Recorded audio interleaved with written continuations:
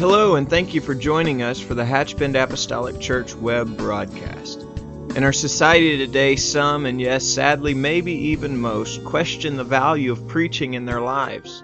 But we still believe what Paul said in 1 Corinthians chapter 1. In essence, Paul preached that God has chosen the foolishness of preaching to save them that believe. And so that's why we still place such a high value on the preached word of God in agreement to the Scripture.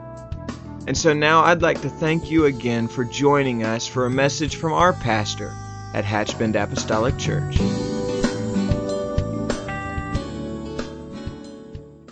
is an honor to be in this house today and behind this pulpit and to be preaching to this congregation.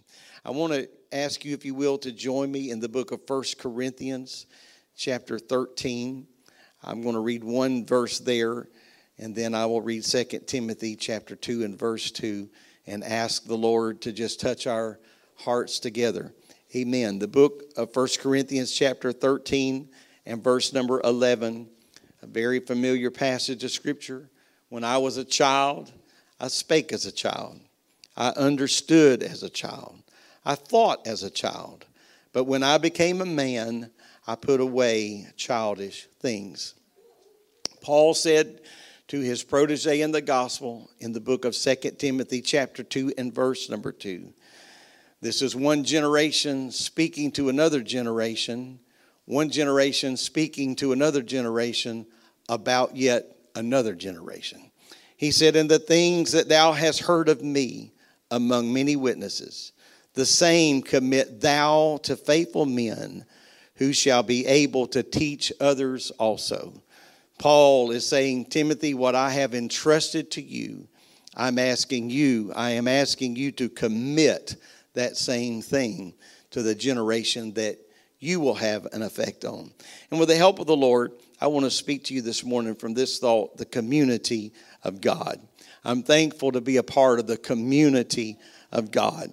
We can't even practice the principle of the Lord's Prayer without first launching into Our Father, which art in heaven. Amen. Our Father reminds us that we are a part of something larger than us. I'm thankful for the family of God. Amen. I want to just say it this way. I'm thankful for the family of God, warts and all. Amen. The family of God's not perfect. This is not a museum of perfection, but I'm thankful for the family of God.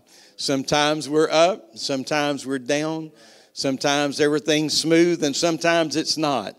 But I would rather still be a part of the community of God. You may be seated, and God bless you, and thank you for your attention to the Word and your participation in praise and worship today. I regularly thank the Lord, not just in private prayer, but I often thank the Lord for my heritage as well. Thankful to be raised in church in a home that cultivated godly principles. My mother and my father were my heroes, but I would have to say, and they would want me to say, that they were not perfect. And so even in their absence, I think they would be uncomfortable if I can try to convey anything less than that. However, they did raise us with a central compass of spiritual principles. And I'm very, very appreciative of that. In the big picture, my childhood had very few concerns. I don't think that we were wealthy, but I didn't know that when we were growing up. I didn't know if we were up or down because our parents didn't sit around and talk about all those ills or nuances of life. Our mother was a very savvy shopper. And so we always wore nice clothes because she knew how to carefully shop for sales. And when my wife and I were first married, my mother would share with her. She said, you can buy really nice clothes and you can wear nice clothes because when certain stores put sales on, they really mean it. And that's the truth. And so you can, if you're careful, if you're conscientious, and you can have nice things and not have to pay a lot of money for them. We always had food. We always had plenty of food. My father grew a garden in my growing up years. So we always, probably when I was a teenager, I just thought he grew a garden because he loved to garden. The older I get, I realize that they put up so many things that they grew in the garden. They were probably just putting up for rainy days, and the freezer was full, and I'm thankful for that. Nevertheless, when I was a child, I was no different than anyone that's sitting in this building today. My thinking and my mental capacities or capabilities were immature. I was a child. And so when I was a child, I thought like a child. I acted like a child. My understanding and my ability to comprehend the true scope of life was very limited. It was very childish or very childlike. My expectations as a child were probably very similar to those of you who are sitting here today, the children or those that have grown past this. My expectations were very centered around me. Amen. It was all about me. And life for you was all about you. And so from the vantage point of our home, someone else fed me, clothed me, and provided for my every need. And in all honesty, they provided for a lot of my wants. It wasn't just things that I needed. As a child, I depended on my parents and other family members to be there.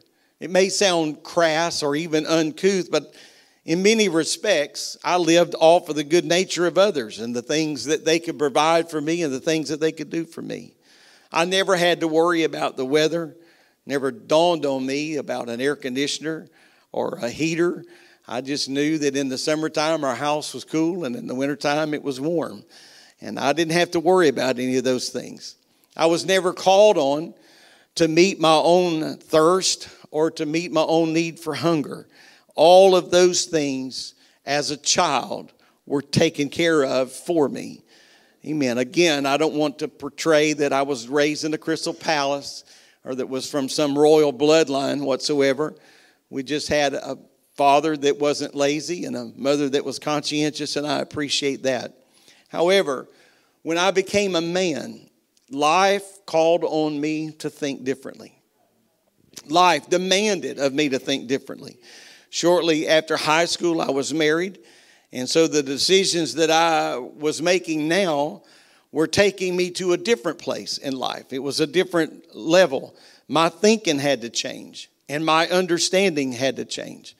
I was the youngest. My middle brother's here today. I didn't know he was going to be here this morning.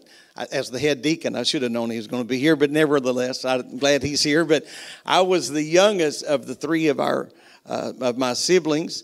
My older brothers think that I could have been a little bit spoiled. I think that's just a rumor, but nevertheless, our mother did a lot for us. If a shirt was to be ironed, she ironed shirts. As a matter of fact, I never ironed a shirt until after I had married, and I was out of town preaching, and I was with a cousin actually. And it just dawned on me when I pulled my shirt out of that garment bag, and it looked like I had slept in it. What are we going to do from here? And here we were, raised in a very similar home atmosphere. Neither one of us had ever ironed anything. And so he had the genius idea, we'll just iron this panel, and we'll iron this panel, and just don't take our coat off. And so that's how we got through. That's how we got through life. Life was demanding us. We were slipping into manhood. We were both newly married, and so now our thinking had to change. Our understanding had to change because somebody wasn't there to pick up every little thing. In truth, many things had to change. I remember many years ago, Brother Paul Mooney was preaching a message at the campground, and he said that when he was a young man, he had gone to visit somebody, gone to eat dinner with maybe somebody he went to school with or something. And he said when they sat down, the mother of that particular family had boiled or made some ears corn on the cob. And he said, so they had a big stick of butter in a butter dish. And he said they just took that whole cob and they just rolled it across the top of that stick of butter. And he said, we had never been allowed to do anything like that. He said that was just the coolest thing in all the world. And do you just take that whole corn cob and roll it on that whole stick of butter? And so the next time his mother served corn on the cob, he picked up that corn cob and he set it on that whole stick of butter. And he found out in short succession that that was not going to be allowed in the Mooney household. And so he said, it was a conscious thought. He said that it was so cool to him as a kid. He says, but when I get married, I'm going to eat corn on the cob like I want to. So he said the first time that they had corn on the cob, after he and Sister Mooney got married, he opened that stick of butter and started rolling that whole corn cob on that. And she said, what in the world you're doing? You're not going to do that. And he said, I didn't realize I had married my mother. Amen. Sometimes you just have to put away childish things. Sometimes you're just forced. Life calls on us, demands of us to put away childish things.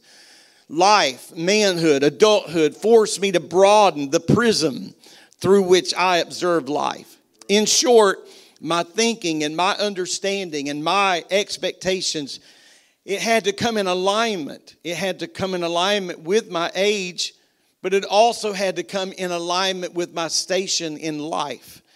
And so life was demanding of me some maturity. The psalmist David said in 62:5-6, my soul, wait thou only upon God, for my expectation is from him.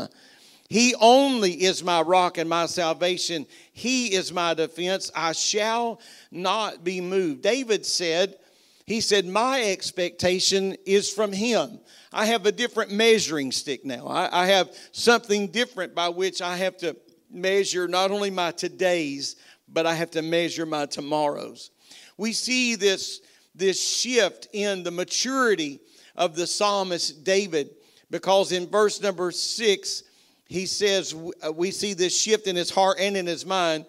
In verse number 2, let me go back there in Psalm 62:2, David said, I shall not be greatly moved.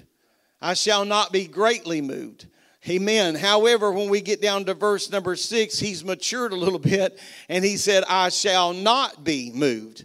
At first, I'm growing. I may not be greatly moved, but I'm growing in him, and now I shall not be moved. When we are young or younger, a lot of things in life can trouble us. But the longer you live, you realize that some things, not everything, but some things will work themselves out. And you're not nearly as apt to get upset in some later station in life than perhaps you were when you were younger. I think the greater realization that God was his fortress, amen, brought that greater calmness in his life. When he realized that God is indeed the foundation, at first I'm not greatly moved, but now the more I rely on him, I shall not be moved. He didn't depend on himself, and he didn't depend on his own resources, because David had become the man that placed all of his trust in his almighty God. He realized that his very life depended upon his faithfulness to God. However, David wasn't willing to see this for himself alone. He wasn't willing to just get this as a personal revelation and then keep this to himself. In verse number 8, the Bible says that David exhorted the people with him to see God differently. Here's what he writes. Amen. He said, trust in him at all times, you people. Pour out your heart before him. God is a refuge for us. Hallelujah. Aren't you thankful for people that have already walked a few miles down the road, and we don't all have to learn the same lessons again and again and again and again. There's voices ahead of us. There is this community of God that has created a path that we don't all have to step in the same pothole. We don't all have to make the same mistakes. We don't all have to fall at the same place in the path. Amen. To be sure, David depended upon the prayers of others. He, like many others in Scripture, but certainly like the Apostle Paul, wasn't afraid to lift his hand and say, pray for me. That's not a sign of weakness, that we would ask somebody to pray for us. When we ask at the end of a service, if God, you have a need in your life, and You need to come down to the front. There should be no shame in the heart of a saint. Amen. For fear of what somebody else is going to think. Hallelujah. I said a moment ago, this is not a museum. This is a place where we come to for healing. This is where we come. Paul and David were men that were not afraid to say, I need you to pray for me. These men realized the value of community. They realized the value of having someone else in their life. Times of waiting. Oh, we've all been there. Those seasons that we're just seems like our life, and maybe it's beyond seeming like. Perhaps it is that our life is in a holding pattern. It can be difficult in those moments to fully depend on God.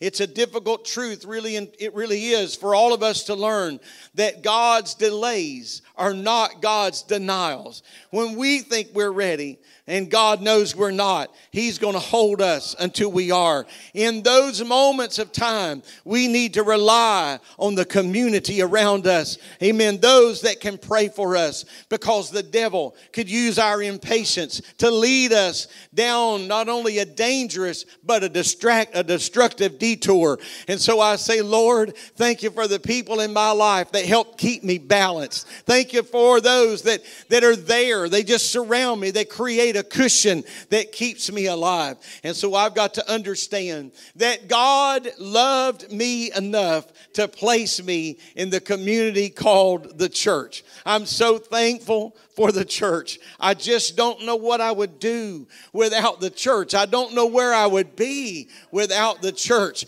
I feel sorry for people that can only see the negative. I feel sorry for people that can only see the wrong. I feel sorry for those that have gotten so jaded by the things of life that they just come and find out every little thing that's gone wrong. I'm going to tell you, for everything that's gone wrong, I can give you a list of things that have gone right. Amen. And so I say, thank you, Lord. Thank you, Lord. Thank you, Lord, for the hope that the church brings to me. It is time to raise our expectations. David said in the 37th Psalm in verse 4, delight thyself also in the Lord, and He shall give thee, he shall give thee the desires of thine heart.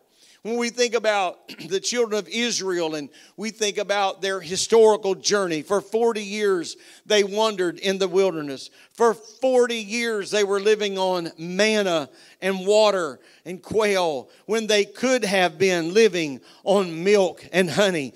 There was a promise that was made to them, a promise made to generations before them, but somehow in their unbelief, they were not willing to possess what God was wanting them to have. They missed the message that God was trying to send them. So they focused more on the enemy. They focused more on the giants. We are like grasshoppers. Do you realize that while they were saying we are like grasshoppers alongside those giants, that there were two men that were shouldering grapes that had to be carried on the backs of men. Amen. They could not see the good because it was all standing in the shadow of the bad. I will tell you today that I want to keep my eye on the milk and the honey. I want to keep my eye on the promises of God that are yea and amen. I'm not ignoring the fact that the giants were there. We're not ignoring the fact that there were cities that had to be taken. But He said, I'm going to give it to you little and by little. I'm going to give it to you here a little and there a little. But you're going to live a victorious life. But as an end result of their inability to see the big picture, they lost an entire generation to unbelief. They began to realize that they needed to change. Somebody said we've got to do things different. However, real change is not going to happen until we raise our sights. Real change is not going to happen until there is a hunger in our heart for more. Amen. We have to follow that desire for more with discipline. We've got to follow that desire for more with determination. Anybody can get stirred in a service. or anybody can get stirred in a meeting, but we've got to be moved. Amen. Moved with a hunger and moved with discipline and moved with determination. We need this sense of community to challenge me. I will just say specifically that I need this sense of community to challenge me to be more for God. I will tell you what you do for me every week. Week in and week out, you challenge me to be a better preacher. You challenge me to be a better pastor. No, that challenge doesn't come to me by a text message. That challenge doesn't come to me by an email. That challenge doesn't come to me because you made a phone call. That challenge comes to me because of your faithfulness and your loyalty to this house. I know that you're coming, and I know that when you get here, I want you to be fed. Amen. I want to make sure that there is meat on the table, not just a little gravy and not just a little toast, and hope that we can get through. And so the community of God coming in with a sense of expectation, it challenges me to dig deeper into the book. It challenges me to linger longer in prayer. It challenges me to study more. It challenges me to be more sensitive to the Spirit of God. And so I need you to challenge me to become more. But I also pray and I believe that you need me to challenge you to become more and want more of God. And so in this ebb and flow, we realize that we need one another. I want to keep digging. I want to keep pressing. I want to keep reaching. I don't want to just reheat and rehash, but I say, Lord, let me see your word with a fresh anointing and with a fresh touch. Hallelujah. And the sooner that we all realize this, amen, the better off all of us are going to be, because we come with a greater expectation. I began today by thanking the Lord for the heritage that I have in the church. I talked a moment ago about the godly influences in my life, not just my parents, but I'm thankful for the godly influences that were all around me. They were wonderful people that were living for God, and they were emulating and exempling what it was like to be a child of God. Amen. It's more than just a friend and family issue. It is a biblical principle. And that takes me to the second of our verses of our text today. And that is what Paul said to Timothy, 2 Timothy 2:2. And the things that thou hast heard of me among many witnesses, the same commit thou to faithful men who shall be able to teach others also. We are accustomed today to a phrase or to paying it ahead or paying something ahead. It's not uncommon for someone to be in a drive-through perhaps of a Starbucks or some other restaurant, and they just say, I want to pay for the person behind me. And when those things start, we sometimes see these things publicized about how long that can last in the course of a day. One person buying somebody a cup of coffee or a meal, it can last for several hours because it just generates something in the heart of someone else. It probably, amen, it's such a warm feeling, especially in the society in which we live. We decide that we're just going to pay that forward. Somebody bless me, I want to bless somebody else. And that person says, I want to do that again. I want to bless them. And this is what Paul is saying. He said, Timothy, I want you to take what you received from me, and I want you to put that in the heart of others. And here's what's going to happen. They are going to put it in the heart of others as well. Hallelujah. And that's why, amen, I want to use this morning to challenge your heart. I want to use this to say what you know, don't let it die there. What you know, share it with others, and let the Spirit of God touch their heart like God has touched you. Amen. I want to share with you today something I read this week. I read this, actually a book that was written by a close friend of mine, and I just share this. I'm going to read it verbatim here. He says, my grandfather, Turner Hubble Gleason, is famous, he said. My father is famous in our family. Not a word loosely used here. My grandfather, Turner Hubble Gleason, is famous in our family, but not because he was a classical performer or an actor and a singer before he was saved. He isn't famous among us while in art school in Minneapolis before the turn of the 20th century, he painted a charcoal sketch of Chief Ogallala Fire who fought at Little Bighorn. He isn't famous because he traveled with a national itinerant tent revival evangelist and opened the service in concert with his melodic yet booming baritone voice. He isn't famous because he operated the elevator in Oregon City, Oregon, that connected the upper city with the lower city. He isn't famous because he virtually knew everyone in that town. He isn't famous because Oregon City actually named a street after him. He isn't famous because he died from a brain hemorrhage at the age of 93 without ever having spent one sick day in his life. But he is famous. He is famous in his family because during the Great Depression, he received a certified letter informing him that he was the benefactor of a $4.3 million estate. I just want to remind you that the setting was the Great Depression. That in the era of the Great Depression, he was the benefactor of a $4.3 million estate, but there was a catch. The catch was that he would have to move to England to collect the payout because that was the prescribed law. It was a no-brainer decision, but not really as we may think. He was raising 8 children in a house whose backyard joined the backyard of their church. The entire family, his entire family, was involved in that congregation. He was not only the pastor's best friend, but he was the pastor's brother-in-law. He led the worship services, and his wife was the pianist. Their children all played instruments in the church. It was a good church, and all 8 of his children were headed in the right direction.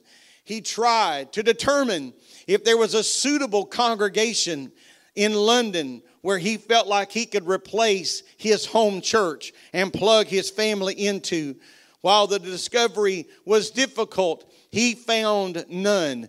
And so when he found that there was no church on the other end, that he could replicate the same thing he had at home, he wrote a letter back to the law firm releasing them to pass that inheritance down to the next one in line. Now, there may be many people that were calling him a fool. There might even be people today that think that was a foolish move to turn down a $4.3 million estate during the Great Depression.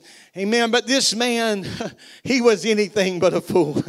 Amen. This man, when he wrote that letter, when he signed that letter and sent it to London, he had no idea the ramifications of what God was going to unleash in his family's lineage.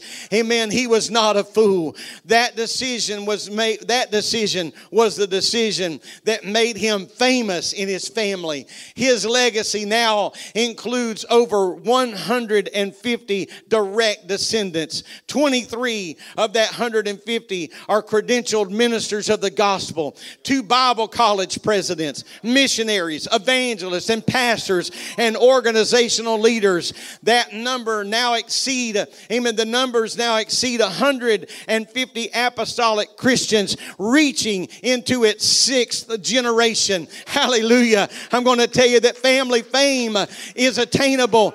And it's not that difficult, but you got to build the right lifeline. Amen. You got to build on the right foundation, and you got to keep Jesus Christ the closest to you. Hallelujah.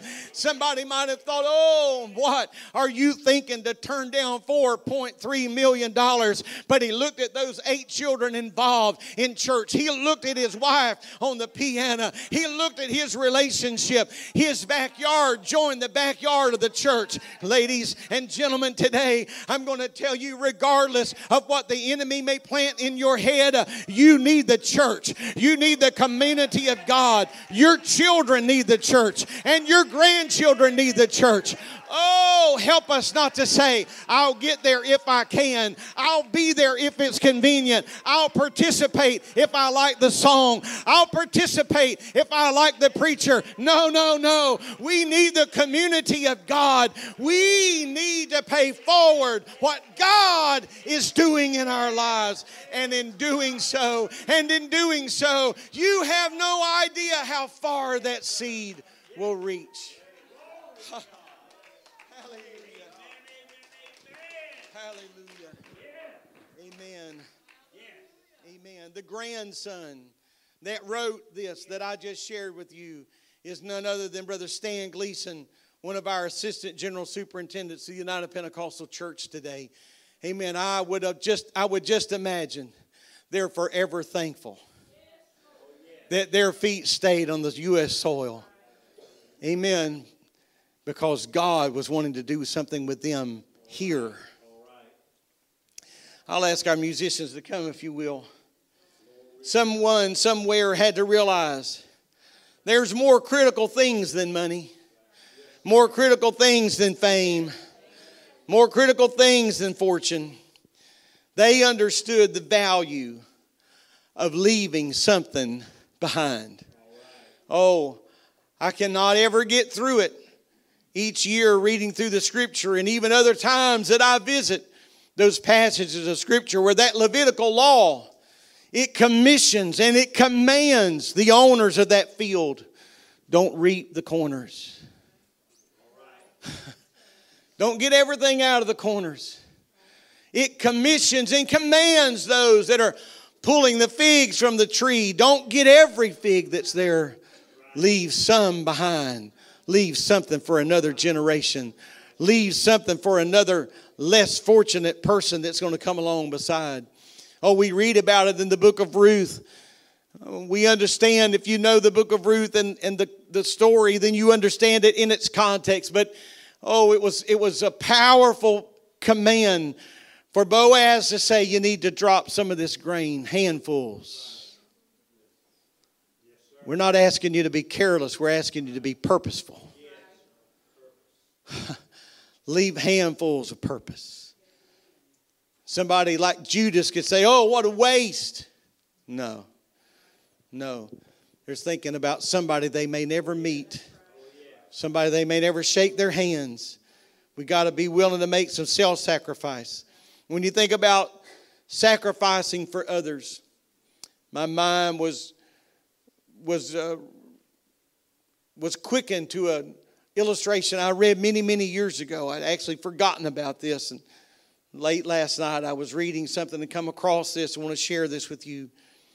When you think about the monarch butterfly, these small, whimsical creatures are so much more than just a thing of beauty.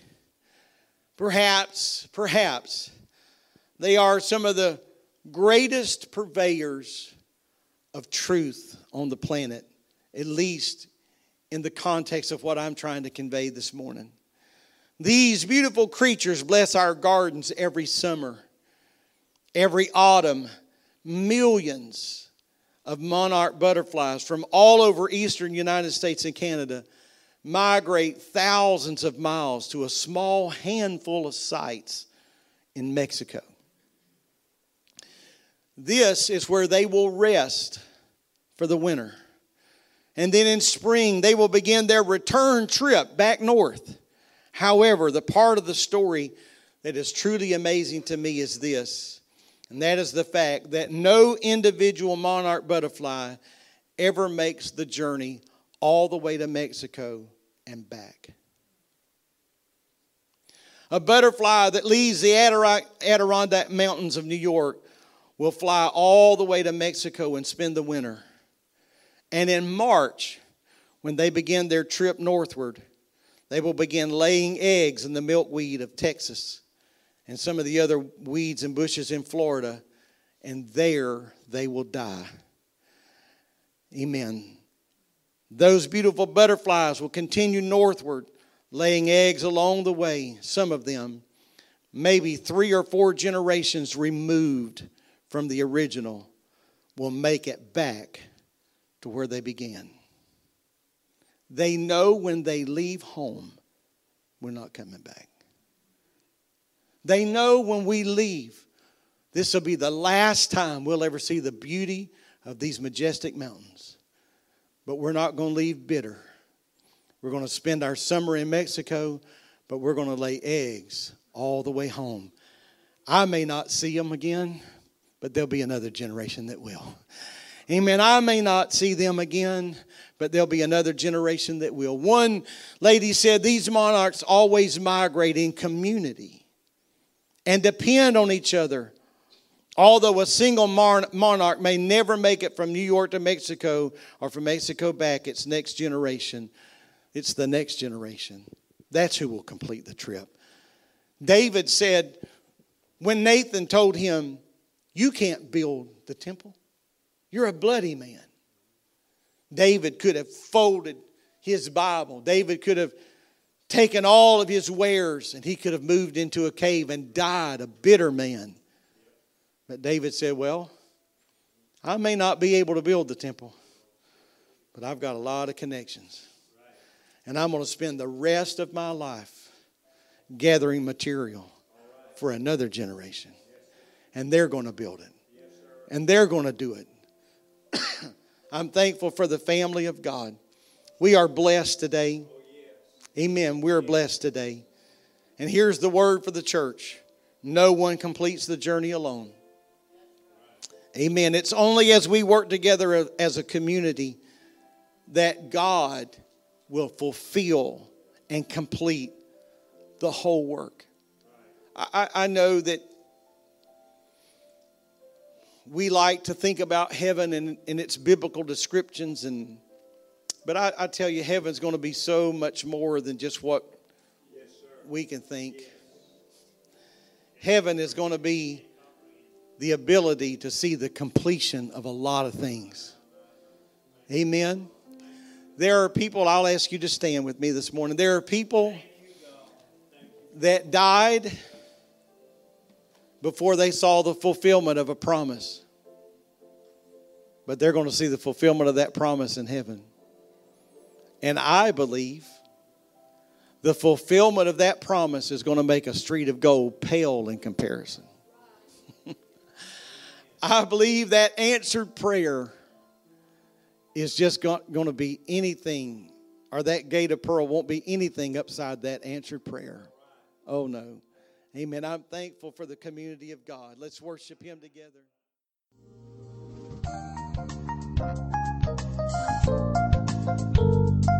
This message has been brought to you today by the media ministry of Hatchbend Apostolic Church. We pray that it's ministered to you in some way, and we'd like to take this opportunity to invite you to join us in service here at Hatchbend Apostolic. Our Sunday services begin at 10 a.m. and our Wednesday night service at 7:30 p.m.